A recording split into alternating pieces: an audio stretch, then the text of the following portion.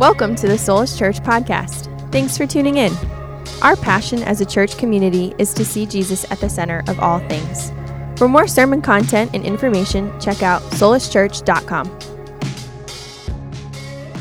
Alrighty, like I said, a kind of a familiar story here and a interesting incident in the life of Jesus with his disciples.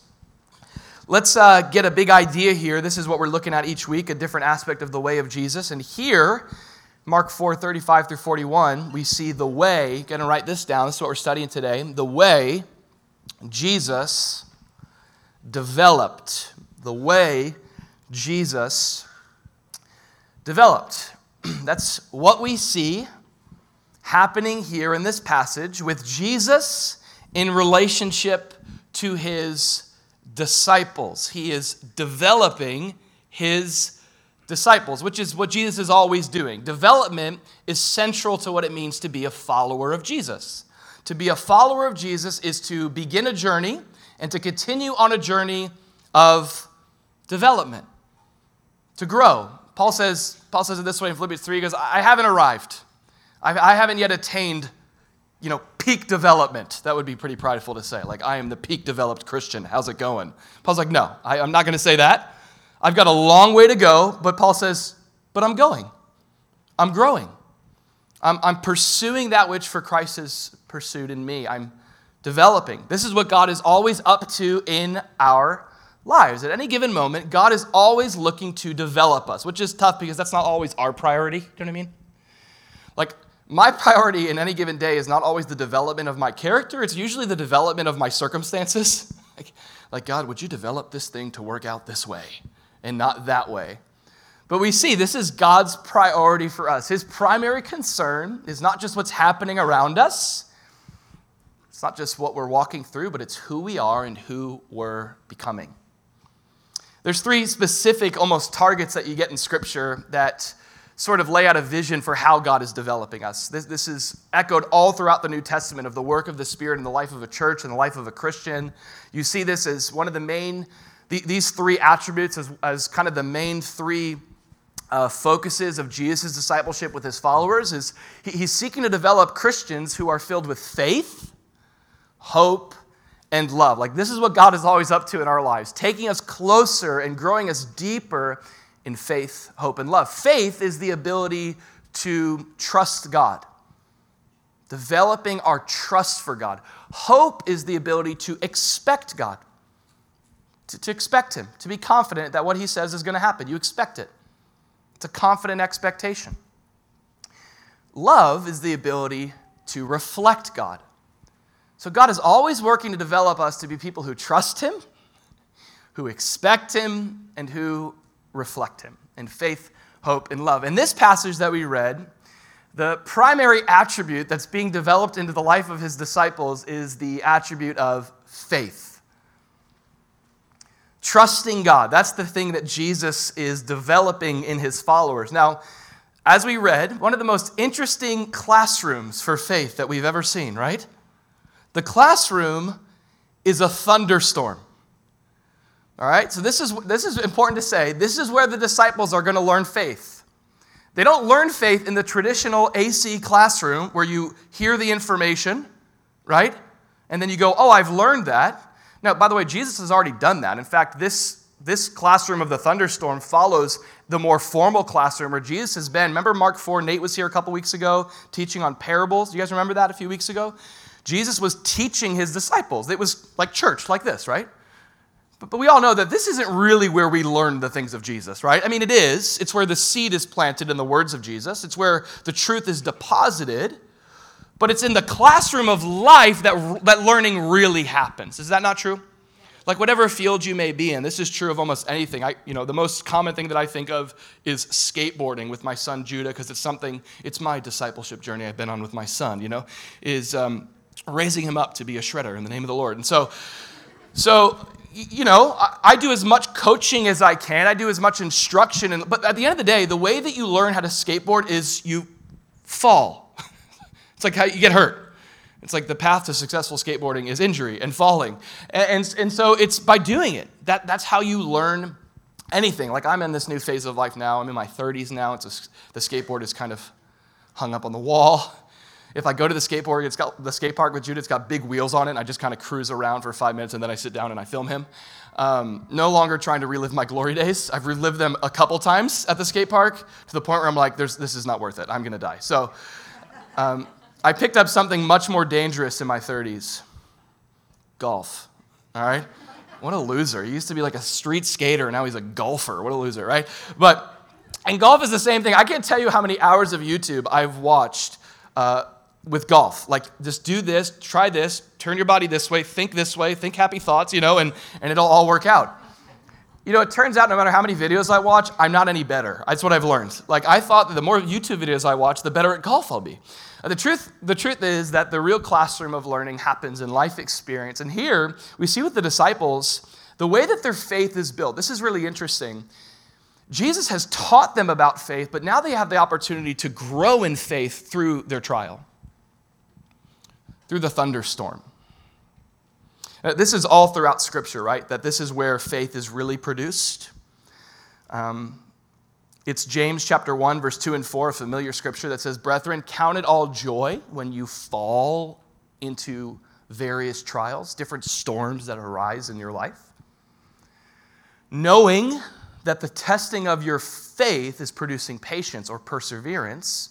"But let patience have its perfect work, that you may be perfect and complete, lacking nothing." You see this? This is what trials do. They produce a learning that the classroom could never give us. That's what we see happening here with the disciples. Now, the storm is what arises to challenge their faith. And here's really what I want us to think about with trials and faith. Trials and storms, the real classroom, is where what I know about God conceptually has the opportunity to become what I believe about him in a real deep way. Does that make sense? It's one thing to know things about God. Like, this is Jesus. The disciples at this point have spent some time with him. They're learning about him. But now through a storm, they have an opportunity to really go from knowing to actually believing if these things are true or not. That's what life and that's what these learning experiences will do, the developmental potential of trials. Now, this trial that comes into the life of the disciples, this various trial, it's in the form of a literal windstorm and thunderstorm. As they're following Jesus, like they're doing the thing he told them to do, that's when the storm shows up, which is really interesting. And from the context, and many scholars would agree with this is a storm that is likely the result of spiritual opposition and resistance. The way that Jesus, at the end of it, do you remember where Jesus, it says he rebuked the storm? That's the same word that's used for Jesus rebuking a demonic spirit in Mark chapter 1. He's speaking against a spiritual force. Now, we're going to see that Jesus and the disciples watch up on the beach in Mark chapter 5, directly in the face of the embodiment of evil and demon possession. And Jesus is going to be used, next week we're going to see Jesus is going to be used by God to free and deliver this man who's been bound by a spirit for years. And so there's this real spiritual force at play. And this storm is, you could say the source of it in many ways is the enemy, is spiritual opposition. But, I think that's where we can get caught up sometimes with our storms. Like, who sent the storm, right? Did I send the storm? Is this my mistake? Did I blow it? You ever got yourself into your own storm? Like, that's my storm. Hurricane Andrew is what you can name it, Like, that's my storm. Or you're like, is this God? Is this like his, like Jonah kind of a thing, Or is this the devil? Is this like, whose storm is it? Now, I think we can sometimes spend a lot of wasted hours trying to solve how I got in the pit rather than saying, God, get me out of this pit that I've been in of despair. I mean, the only way forward is forward and looking ahead to what God is doing. And so in this case, I do believe this is a demonic opposition, but nonetheless, every trial, regardless of the source, has the same developmental potential for your faith. Every trial, every storm, regardless of who started it, let's stop playing that game, regardless of where it came from, every storm, every trial has the opportunity to produce faith notice this, if you let it. But let patience have its perfect work, if you allow it. Now, it's pretty interesting to see that the disciples are going to have, this is really interesting here, right, in this passage, that they're the ones that are going to have their faith built in a storm. Because the disciples, I want you to hear this closely, are professional what? Fishermen. These guys are pro boaters. And this is truly usually what trials do to us, like the disciples that we saw here. What trials do is they get us to the point to where our own resources and abilities aren't enough. You ever been there? Like my own ability to figure my way out of this problem, my own ability to solve my way out of this dilemma, I'm left dry of my own resources. Do you know what I'm saying? That's the disciples. Like they are, as professional fishermen, they know the Sea of Galilee like the back of their hand. If anyone has this skillful ability to navigate storms, it's these fishermen. But their own skill isn't enough. Faith is going to be required. And maybe you've been there before where you're like, I have nothing left to do except trust God. You ever been there? I have nothing, I don't have enough. So here we go, I got to trust God. And that's what we see this storm producing. Franklin Roosevelt said it well, right? That a smooth sea never made, what? Skilled sailor, all right? And so that's what we see Jesus doing here. So let's look at a couple lessons that we saw here in this passage of this work of Jesus' development of these disciples in the storm. All right, let's do that. A couple lessons of development. Jesus is developing the faith of his disciples in this storm, this storm of spiritual opposition. And there's a few key insights that we get out of it. Let's look back at this passage. First thing we saw here was it says, on the same day when evening had come, Jesus said to them, it's Jesus' idea, to cross over to the other side of the Sea of Galilee. The Sea of Galilee is 15 miles long. It's 7 miles wide. At this point, geographically, it's about a 5-mile gap between where Jesus is and where they need to go. This is Jesus' idea, saying, let's cross over to the other side. Jesus has been teaching, by the way, on a boat. He's on a boat, right? And he's out there teaching about the kingdom from this boat, using probably the space, because the crowds were always thronging around him. So he had a boat prepared that he could stand on and preach to the beaches, and using kind of the natural acoustics of the ocean. And so he's preaching and he's exhausted. And now he says, okay, guys, now we're going to cross over. It's his idea. Let's now stay in the boat and let's move this way across to the other side. Now, when I think about faith and I think about storms, when I think about this storm specifically, at the end of the day, this is the thing that is being, for the disciples, this is the thing that they're being tested to trust. Do I actually believe that we're going to get to the other side where Jesus said we're going to go, right? It's his idea. So this is what's actually being, we read the part where Peter goes, we're perishing. We're dying. We're not going to make it. Well, clearly that showed that you didn't believe what Jesus said. He didn't say, hey, let us cross over and perish on the way to the other side, right? And this is certainly, I think, as well for our own lives, this is the thing that's often tested in the storm. Do I believe, despite the opposition I'm facing, despite the storm I'm in, do I believe that God is going to get me where I need to be? Do I believe that I'm not going to be left hung and dry without him? Do I believe that he'll get me to the other side? And sometimes that's a long process. Sometimes there's storms. The duration of some storms can last years. And you're left going, Jesus, you said that I would get there. But here I am still in the middle of the ocean. And this is where faith is really tested, isn't it? Do I believe that you're going to take me where you said I'm going to go? You're going to bring me there. Now, we can make this very circumstantial, but I think of this a lot just in terms of the hope we have, not just in this life, but in heaven. This is really the other side that we've got to hope in. Let us cross over to the other side. There's another side of life. Do we know this for the Christian? It's the other side of eternity that we're promised as followers of Jesus. An eternity that's so glorious and great that Paul says that the sufferings of this world can't even be compared to the glory that's going to be revealed. So do I trust Jesus despite what I walk through as bad? This storm may last longer than I anticipated. Do I trust that in the end, here's the thing that we really got to learn to trust. I'm going to be okay. Do I trust that I'm going to be okay? Do I trust that you're going to have me, that you're going to take care of me? I mean, that's really, at the end of the day, our biggest fear. It's like, am I going to be all right? Am I going to be in your arms? Is everything going to be safe? Is there another side that I'll arrive at? I love that Peter encourages us with this hope in 1 Peter 1, 3 through 5. He says, blessed be the God and Father of our Lord Jesus Christ, who according to his abundant mercy has begotten us or cause us to come to life again, be born again to a living hope through the resurrection of Jesus Christ from the dead. It's a really great event. We're going to study it next year. It's called the resurrection of Jesus, next year on the calendar, okay? It says that we're born through the resurrection, we're born again, and notice what we're born again to an inheritance incorruptible. I love that. A real, material, eternal inheritance that's incorruptible. Nothing can touch it. That's the hope. It's undefiled. It does not fade away. You know, this is the same language as Jesus, right? Lay up your treasures in heaven where nothing can break in and mess with that thing. No moth, no rust, no thieves. It's secure under the watch of Jesus, our eternal hope. It doesn't fade away. I love this. Reserved in heaven for you. That's the promise. That there are eternal reservations. Your name is written in the Lamb's Book of Life. And when you get to heaven, you say, you know, Andrew, party of one, here, I'm here. Through the resurrection of Jesus, I've got eternal reservations. It's set, it's sealed for eternity. It's reserved. Now, it's one thing to believe this.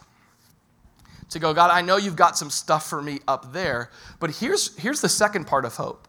It's not just the reservations, but it's God's promise, preservation of my life in the meantime. Reservations in heaven, preservation here on earth to get to the other side. Reserved in heaven for you, notice this, who are kept by the power of God through faith for salvation ready to be revealed in last time. Isn't that an awesome promise? Like, I'm encouraged to know that there's some things ahead of me in Jesus. I'm even more encouraged to know that God is going to preserve my life and I'll actually get there. I'm actually going to see Jesus face to face. I'm actually going to make it. Not only do I have reservations, but I have the promise of God's preservation of my life. He's not just keeping some things for you ahead. He's keeping you right now as you are through faith.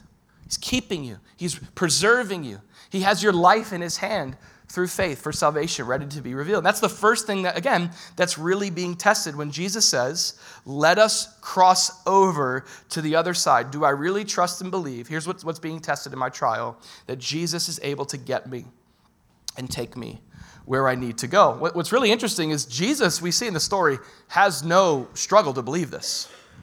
Jesus knows the way that he goes out is as the suffering servant in Isaiah. You know, the Messiah doesn't die on a boat for our sins. You know what I'm saying? Jesus is confident that there's a future ahead of him. His life is in the hands of his Father. So much so that he's taking a siesta in the storm. He's like, I'm good. I'm just going to sleep. You guys good? I'm just going to take a nap. All right? So Jesus has confidence that God is going to take them where he needs to go. And do we have that same confidence? Notice the next verse. It tells us this. Jesus says, let's cross over. And so the disciples, it says that they left the multitude and they took Jesus along in the boat. It says, as he was, meaning it's fresh off of preaching and teaching. Jesus is just as he was, as exhausted as he is. He's been doing a whole, like seminar on the beach with Jesus, the Jesus conference on the shoreline of Galilee. And he's exhausted, and he says, let's cross over. And so they leave the multitude, and this is so huge. They take him along in the boat as he was. If I had more time, there's a whole sermon on just taking Jesus, by the way, as he is, versus how we want him to be. Jesus, I'll let you in my boat if you stop saying this about my life and my sin. Jesus, I'll let you in the boat if you're a little controversial and it's a little harsh and you're causing me to have to repent of things. And so I'm going to take you as long as you change this. But notice this. They took him in the boat. This is salvation, by the way, is found when you take Jesus as he is. I am that I am. Not as I want you to be, but as you are. Who you are is all I need you to be. That's the truth, despite what I want you to be. So they take him in the boat as he is. It says, and there's also little boats who are with him, just around the boat, trying to keep up. Now, the boat that they're on, that's not true. They didn't have motor boats back then, sorry. But nonetheless, the boat that they're in here is likely, I only know this not because I'm a fisherman or that I'm like a Galilean scholar, okay? I read this. That it's likely like a 20-foot boat that fit his squad of disciples on. And it's their fishing boat, likely, that they're using here now to transport Jesus across the sea. This is what they're going to go into the storm with. Now, I want to point out something that this little insight that this verse shows us about the storms that we get into. What we see in the story here, Jesus being in the boat with them, it contrasts it, I think, on purpose. There's a boat that Jesus is in, and then there's other little boats that Jesus is not in. And this is a principle that we see in Scripture. I guess we can call it like the passenger principle, where there's a lot of like boats and water stories in the Bible, isn't there? And you got Noah, you got Jonah, you got Paul. It's a big theme is, the boat of life and all the trials that come. One thing that you see kind of throughout those stories, you see this thread, the similarity that we'll call it the passenger principle, that the hope of survival of the passengers has everything to do with who's in the boat with them. Have you noticed this? So let's give you an example. Jonah, not a good passenger to have on your boat. No, he's the reason why there's a storm that's about to kill everybody, okay? Make him walk the plank. Jonah, you got to get off the boat. It's true. It's true. The passenger principle. The passenger principle causes you to ask this question. Like when you look at your life, who's in your boat?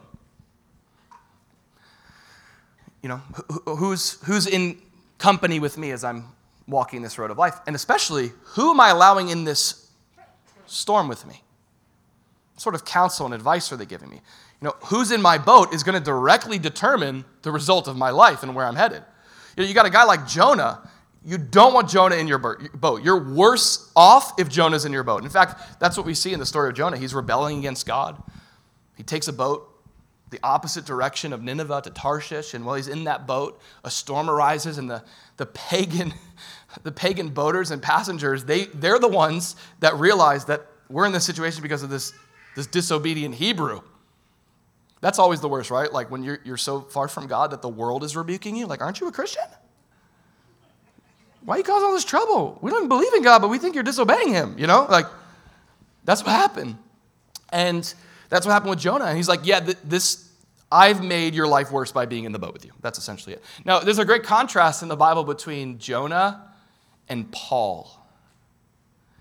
The end of the book of Acts. I love the book of Acts. I pray one day God leads us to study the book of Acts. I think he will. And at the end of Acts 27 and 28, Paul is a prisoner on his way to Rome.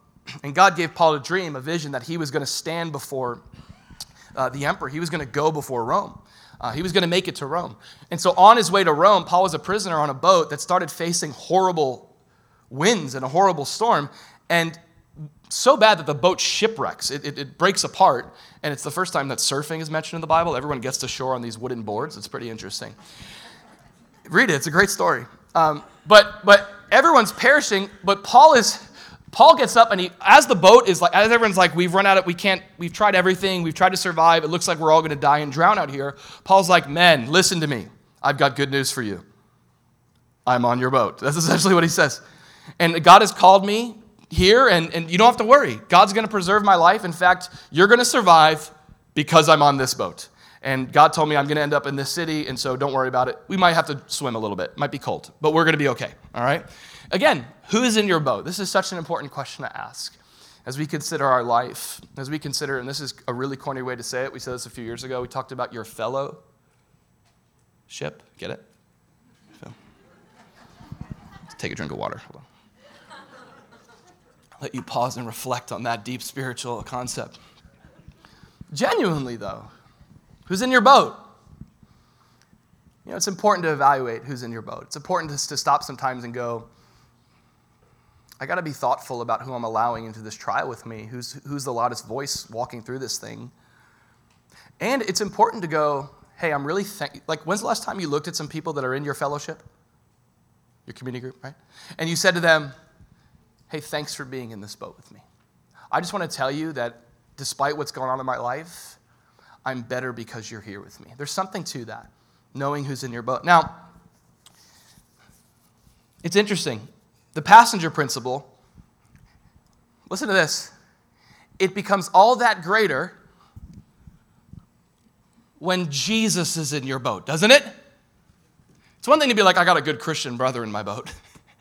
It's a whole other thing to know that Jesus is in your boat. That's the contrast here. Everything's going to be okay with these disciples because Jesus is in the boat. I mean, can I tell you this? That's really the question at the end of the day right now, whatever you're facing, whatever storm you've been through, you are in, or you will go through. The ultimate question is not if you're in a trial, but is Jesus with you? That's the question you have to ask. We could ask it this way, right? Is Jesus in your boat? Is he with you in what you're going through? If Jesus is with you, that's all you need. That's really all you need. This is like the main theme in the scriptures. Anytime God's people are facing adversity or they're facing a challenge, I love the case with Moses where he comes to God and God's like, I'm sending you into a really tough situation. You're going to do battle with Egypt and Pharaoh. And Moses is like, God, he goes, who am I? That's what Moses says. Who am I? And God responds, he says, I'm with you. That's what God says. He doesn't go, Moses, you are awesome. You're the brightest star in Israel, and I picked you because you're the sharpest tool in the shed. You're just amazing. Go shine bright. No, he goes, Moses, here's who you are. You're someone I'm with. And that's enough. Who am I, God? I'm with you. I'm with you. And all throughout the scriptures, you see that in that passage of Joshua, as I was with Moses, so I will be with you. I'm with you. What you need is not new circumstances. What you need is an awareness of God's presence with you in the storm. An awareness that God is with you even right now. Jesus said this, I will never leave you nor forsake you. I will always be with you.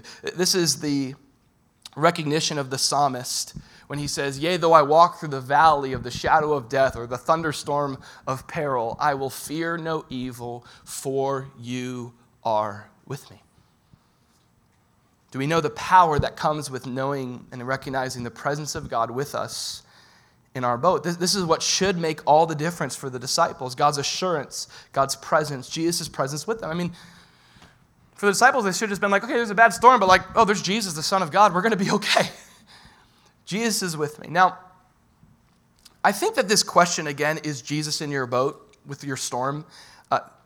On one hand, you could ask this question to encourage yourself with hope, but I think there's another way and another tone to ask this question that should cause you to be thoughtful and sober about your life. There are some storms that we find ourselves in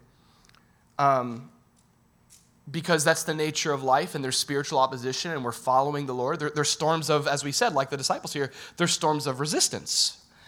There's other storms like Jonah's that you see in Scripture. The storms are there out of an act of God's mercy because someone is rebelling against God. And, you could say Jesus wasn't in Jonah's boat. And sometimes God will send, sometimes the enemy will send storms of opposition, but sometimes in his grace, God will send storms of correction into our lives when we are doing life without him. It's a great question. Is Jesus in my boat? I'm facing opposition right now. Is this God ordained or is this resistance? I mean, and by the way, I don't have the answer for you for that. That's between you and the Lord. That's between the other people in your fellowship, right? Talk to them, get their advice, have them speak into what you're walking through. Sometimes this is a journey where you're trying to navigate this. Lord, is this opposition, is it you trying to get my attention? Is this the enemy trying to give, by the way, that's the hardest thing we could do too, is like the other side of this. I know I'm confusing you guys, but just keep following me, right? The other side of this is we go, oh, there's opposition. It must not be the Lord. You ever done that?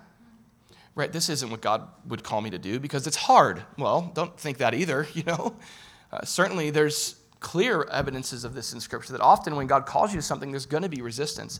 What I'm trying to get you to do is to think thoughtfully and prayerfully about this question with your life. Is Jesus in your boat? Is he in that decision? Is he in that direction? Is there room for Jesus in your life? Is there room for him? Such an important thing to think about. Now, here the disciples, they said, yeah, Jesus is in my boat. This is spiritual resistance that we're facing. That's what they could say. Or they could have said, well, Jesus is in my boat, therefore I shouldn't face any storms, right? I mean, the reason I'm in storms is because Jesus isn't in my boat, but he's in my boat now, so smooth sailing from here on out. I got Jesus in my boat. And to that, the next verse says, that a great windstorm arose. It says, and the waves beat into the boat so that it was already filling with water. This is what ends up happening. This is common for the Sea of Galilee, the second lowest sea on planet Earth, over 600 feet below sea level. Incredible depths that contrast with the heights of the mountains around the Sea of Galilee. You have the cool air above, you have the warm air below. And, I'm not Corey Pachonis, I'm not a pilot. I don't know what I'm talking about here with the winds and drifts and all that fun stuff. Drifts? But nonetheless, what you get is these these cold mountain airs that sweep down below rather swiftly. And literally, windstorms will arise out of nowhere. There's a suddenness to the storm. It comes out of nowhere. And you could go from flat seas. It's like, the ocean of Florida, right? When a storm comes, like we have no waves. Oh, a cruise ship. We got some waves, all right? It's kind of what happens, right, in Florida when you're trying to be a surfer. But in this case, a sudden storm arises. And this can be sometimes, can I say, this is sometimes the hardest part about trials? How sudden they can be. You ever had that where it's like, whoa. And so, I don't think we can be fully prepared for unexpected, surprising trials. That's just the nature of the suddenness of trials. But there is something to expecting what Jesus did promise. In John 16:33, Jesus said, "These things I've spoken to you, that in me you may have peace. In this world you will have tribulation," he said, right? Now, the suddenness of trials, they're going to hit. You're going to feel them. When the storm arises out of nowhere, it does have the power to affect us. But there's something to knowing that the sudden trials are coming. Like, it's one thing to not expect someone to jump out and scare you. You know what I'm saying? Oh, it's like a whole other thing. But when you kind of know someone is trying to scare you, my kids love to do this. It's still scary, by the way. It's like, you're almost a little bit like that. But there's this expectancy that's prepared for what's coming. And Jesus wants his disciples to have that. He's saying, in me, here's the thing that can never be taken away from you. In me, you can have peace. But in this world, kind of the two zip codes of the Christian, right? In Jesus and in this world at the same time. In this world, there will be sudden windstorms. So expecting them can enable us not to be so caught off guard when they come, when they arise, when you fall, right, into various trials, when it happens. Not if you fall, but when the storm comes. As you have heard it said, every Christian at any given point is either coming out of a trial, is in a trial, or is headed for a trial. It's just true. We're all at different seasons, and hopefully we're stewarding that well. Now, I want you to notice this. As the storm comes, let's look at the three elements of this windstorm. You have three elements. You have the wind, you have the waves, and you have the water. You have the wind that arises. This is kind of the source of it. The enemy likely is the source of this storm, causing opposition to the disciples. He sends a great wind that causes the waves to beat against the boat. The result of the waves is that the boat is filling with water. You have the wind, the waves, and the water. When I think about the trials that we face that the enemy even can bring into our lives, I think these three things are key parts of how trials derail us. Let's think about this first thing, the wind. Have you ever been tossed around by the wind of your trial? Like the waves? This is the language of Ephesians 4, that we should no longer be children tossed to and fro, carried about with every wind of doctrine by the trickery of men and the cunning craftiness of deceitful plotting. This is kind of the main goal of Satan's attacks, whether it's Job, whether it's God's people. The primary thing that Satan is trying to get us to do through our trials is to question what's true about God. To blow the wind that tosses us all around to where we don't have a grip on anything. Not only do we not have faith, but we don't even know what we're trusting in at all. There's nothing to place faith in. We're blown around, tossed around by the wind. The next step is often not just the wind, but the wind that's tossing us around. It gives way to the waves. It goes from the wind, and then it moves to the waves. Now, there's another story of a storm in Scripture that doesn't involve Jesus in the boat with the disciples, but it involves the disciples in the boat without Jesus. But Jesus is where? He's barefoot water skiing, right? No, sorry, that was irreverent. Jesus is walking on the sea to the disciples, barefoot, all right? He's walking on the ocean, the disciples, and we know the story. Peter displays great faith. Like, we always rag on Peter. We're like, that guy sank. It's like, yeah, after he walked on water, okay? Like, have you ever walked on water? So you can't be like, that person sank, loser. They were walking on water, okay? Anyway, Peter, we know, he gets out of the boat, and he begins to walk on water. But as I mentioned, Peter does begin to sink. Now, what is it that causes Peter to sink? I love the way that the Message translation says it. It says, jumping out of the boat, Peter walked on the water to Jesus. But when he looked, Keyword, when he looked down at the waves churning beneath his feet, he lost his nerve and started to sink. He cried, "Master, save me." Isn't this where we begin to lose our nerve in trial? When the waves just get larger and larger, they loom larger even than God. And fear begins to arise. So you have the wind that begins to blow us around. What do I believe? What's true about God? The cunningness of deceitful plotting. And then there's this effect that trials have to where we begin to fear. We begin to take our eyes off of Jesus, and we're focused instead on the obstacles that are around us, and fear can grip us. Faith and fear, it's directly connected to focus. What are you looking at? Where's your attention? Scriptures say this in 2 Corinthians chapter 4. It says, "Therefore we do not lose heart," Paul says, "even though our outward man is perishing," he says, "yet the inward man is being renewed day by day," through the trial. We have an opportunity here. "For our light affliction, which is but for a moment, is working for us a far more exceeding and eternal weight of glory." That's so beautiful. He says this, "while we do not look at the things which are seen." This is where we start sinking. If your eyes are only on the natural, only on that person and what they said, if your eyes are only on the physical realm, looking at the things which are seen, you're steeped in secularism and hopelessness outside of your own solutions. But as a Christian, we look at those things which are not seen. The things which are seen are temporary, but the things which are not seen are eternal. So the storm arises. There's the wind that wants to toss me around in my faith, trusting in who God is. There's the size of the waves that arise around me, that are jockeying for my attention, causing me to revere what's around me over the God who's in control of the storm. And then lastly, there's the water. As the wind comes and the waves rise, water starts to spill into the boat. It's not what you want. Ideally, you want a boat that's floating, is what I've learned. And so this is problematic, okay? Because the water should be under the boat, not in the boat. And so this is difficult for the disciples. The water is filling. And I think, again, what a great visual for what trials can do to our faith. Toss us around, cause us to fear, and then begin to fill us with anxiety and overwhelming hopelessness, like I'm going to drown. You ever been there in a trial? I'm drowning, I'm sinking, there's no way out.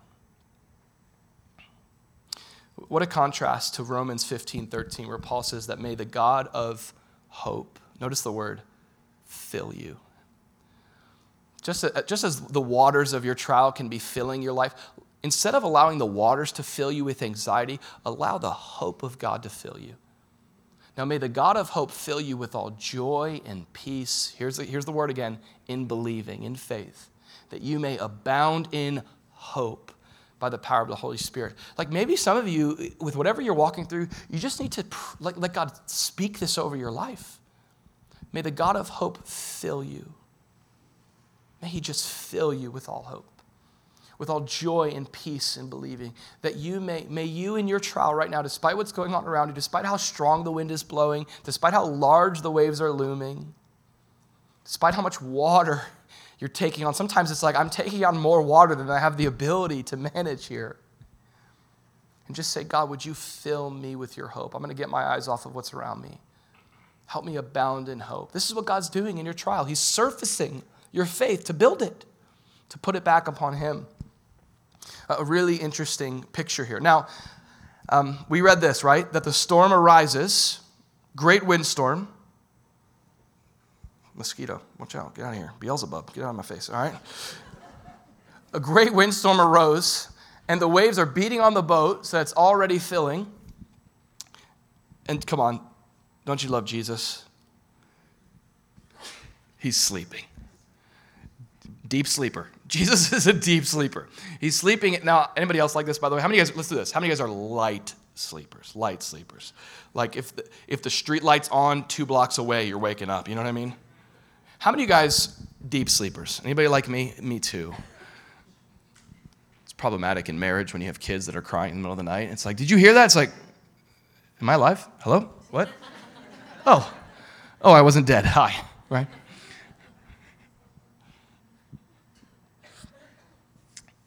So when we had our third child, Penny, it was the third one.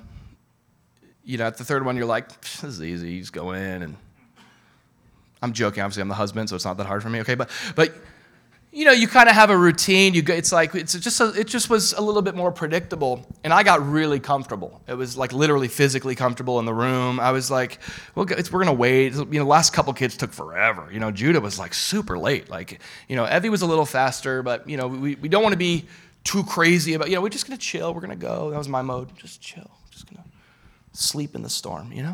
And I remember the last one with Penny. I remember falling asleep. I remember that. I remember that part.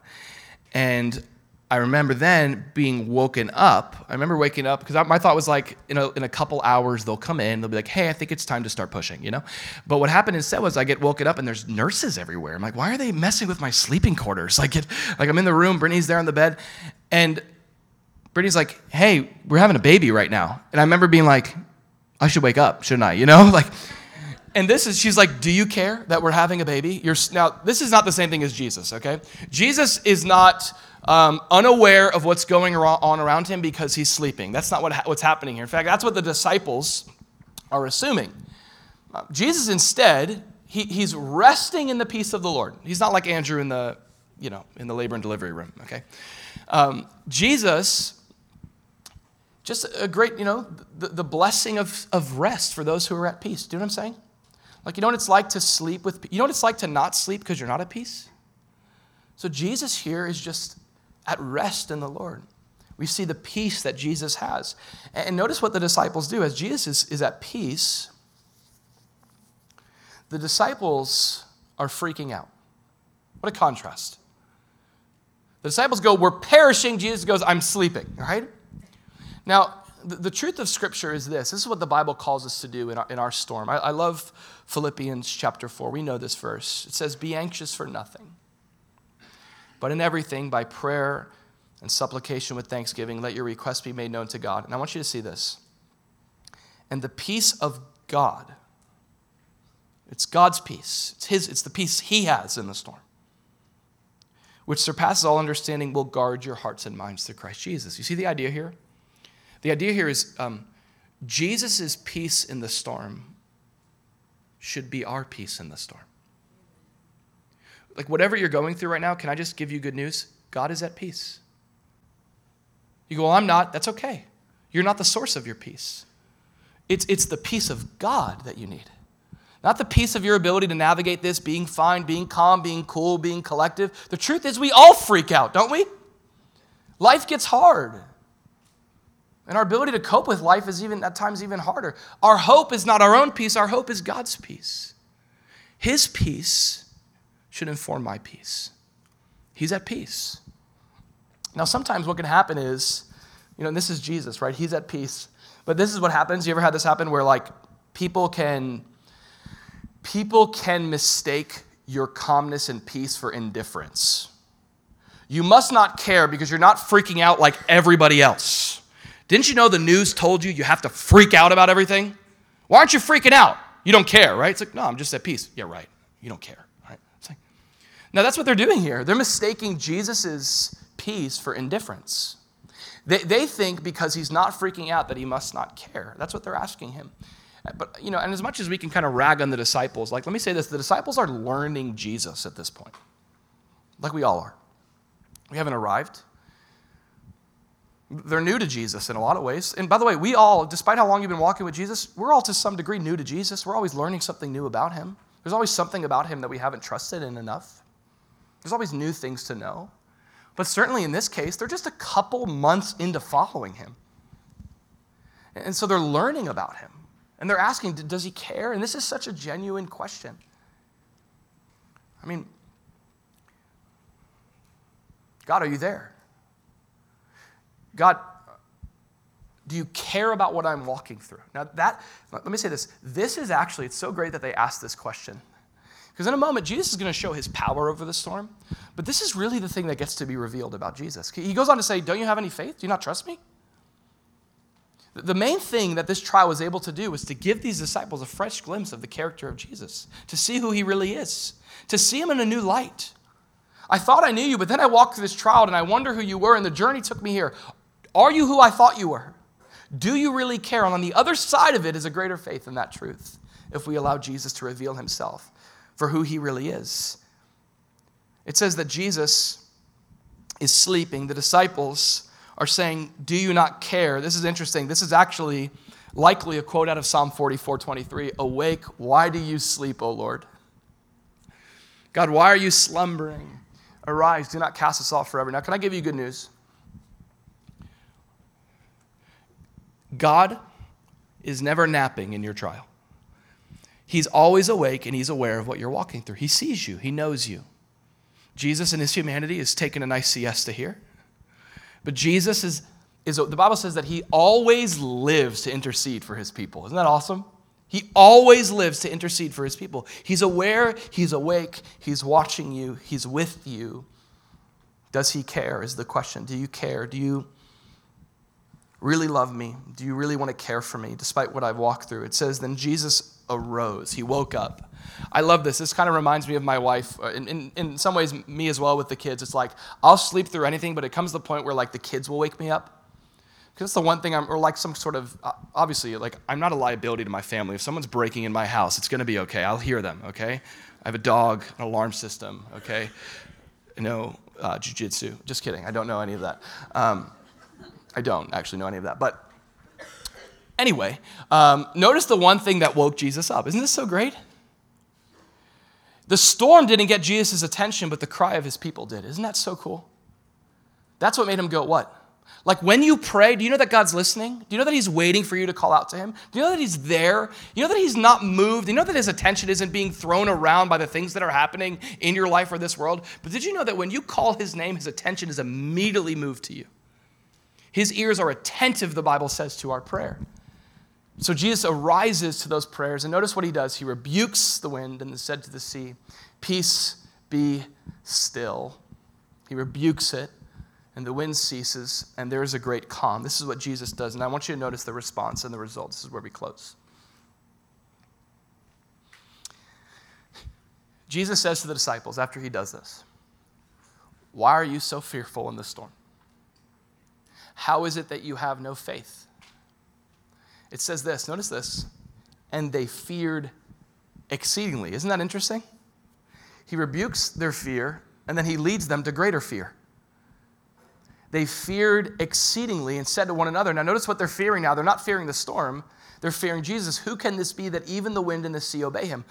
By the way, this is what faith is, okay? Faith is fear in the right thing. Did you know that? That's what faith is. Some of us are lacking faith in God because we're fearing something else other than him. We're making it greater than him.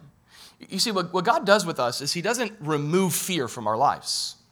He properly places it upon himself as the greatest thing. He said, okay, take the fear, all that energy you're putting to be afraid of the circumstances, afraid of the outcome, afraid of this, that, and the other. Take that fear and just channel it towards reverence for me. And the fear of the Lord will be the beginning of wisdom. This is the fountain of life for your life. This is where fear is produced. This is true faith. True faith acknowledges and fears who God is above everything else that's around me. This is what's produced in the disciples as they walk through the storm. Faith is built. Faith has grown. Again, the number one thing that God is concerned with producing in our lives, the thing he's focused on, again, our development. So right now, as you kind of think about your own life, as you think about how your circumstances are developing, how your story is unfolding, the things that are surrounding you, I want you to stop for a second and just begin to look within and say, God, how are you developing my faith right now? What is it that you're seeking to produce in me? What sort of fear are you trying to produce in me? That's greater. That's greater than anything else I can fear. That's ultimately rooted in who you are. You know, there's that great saying, right? There's nothing to fear except fear itself. And that's actually not true. The only thing to fear is God himself. That's the truth. Fear isn't bad in and of itself. The question is, what is your fear placed in? Is it paralyzing fear? Or can you, like the disciples, end up in this place where you get a bigger vision of who Jesus is with what you're walking through? I'll invite the worship team to come out. We'll close on that note. And I want us to be thinking about, as we close in this song, asking Jesus to give us faith, to believe in who he is. I want you to take that part of your heart that needs to trust God, and even the genuine questions that come along with the storm, just take it right to him and say, God, where are you? This is what I'm feeling. grow me? God, how are you using what I'm walking through to develop my confidence, my expectation, and my trust in who you are? God, would you increase the fear in my heart for you?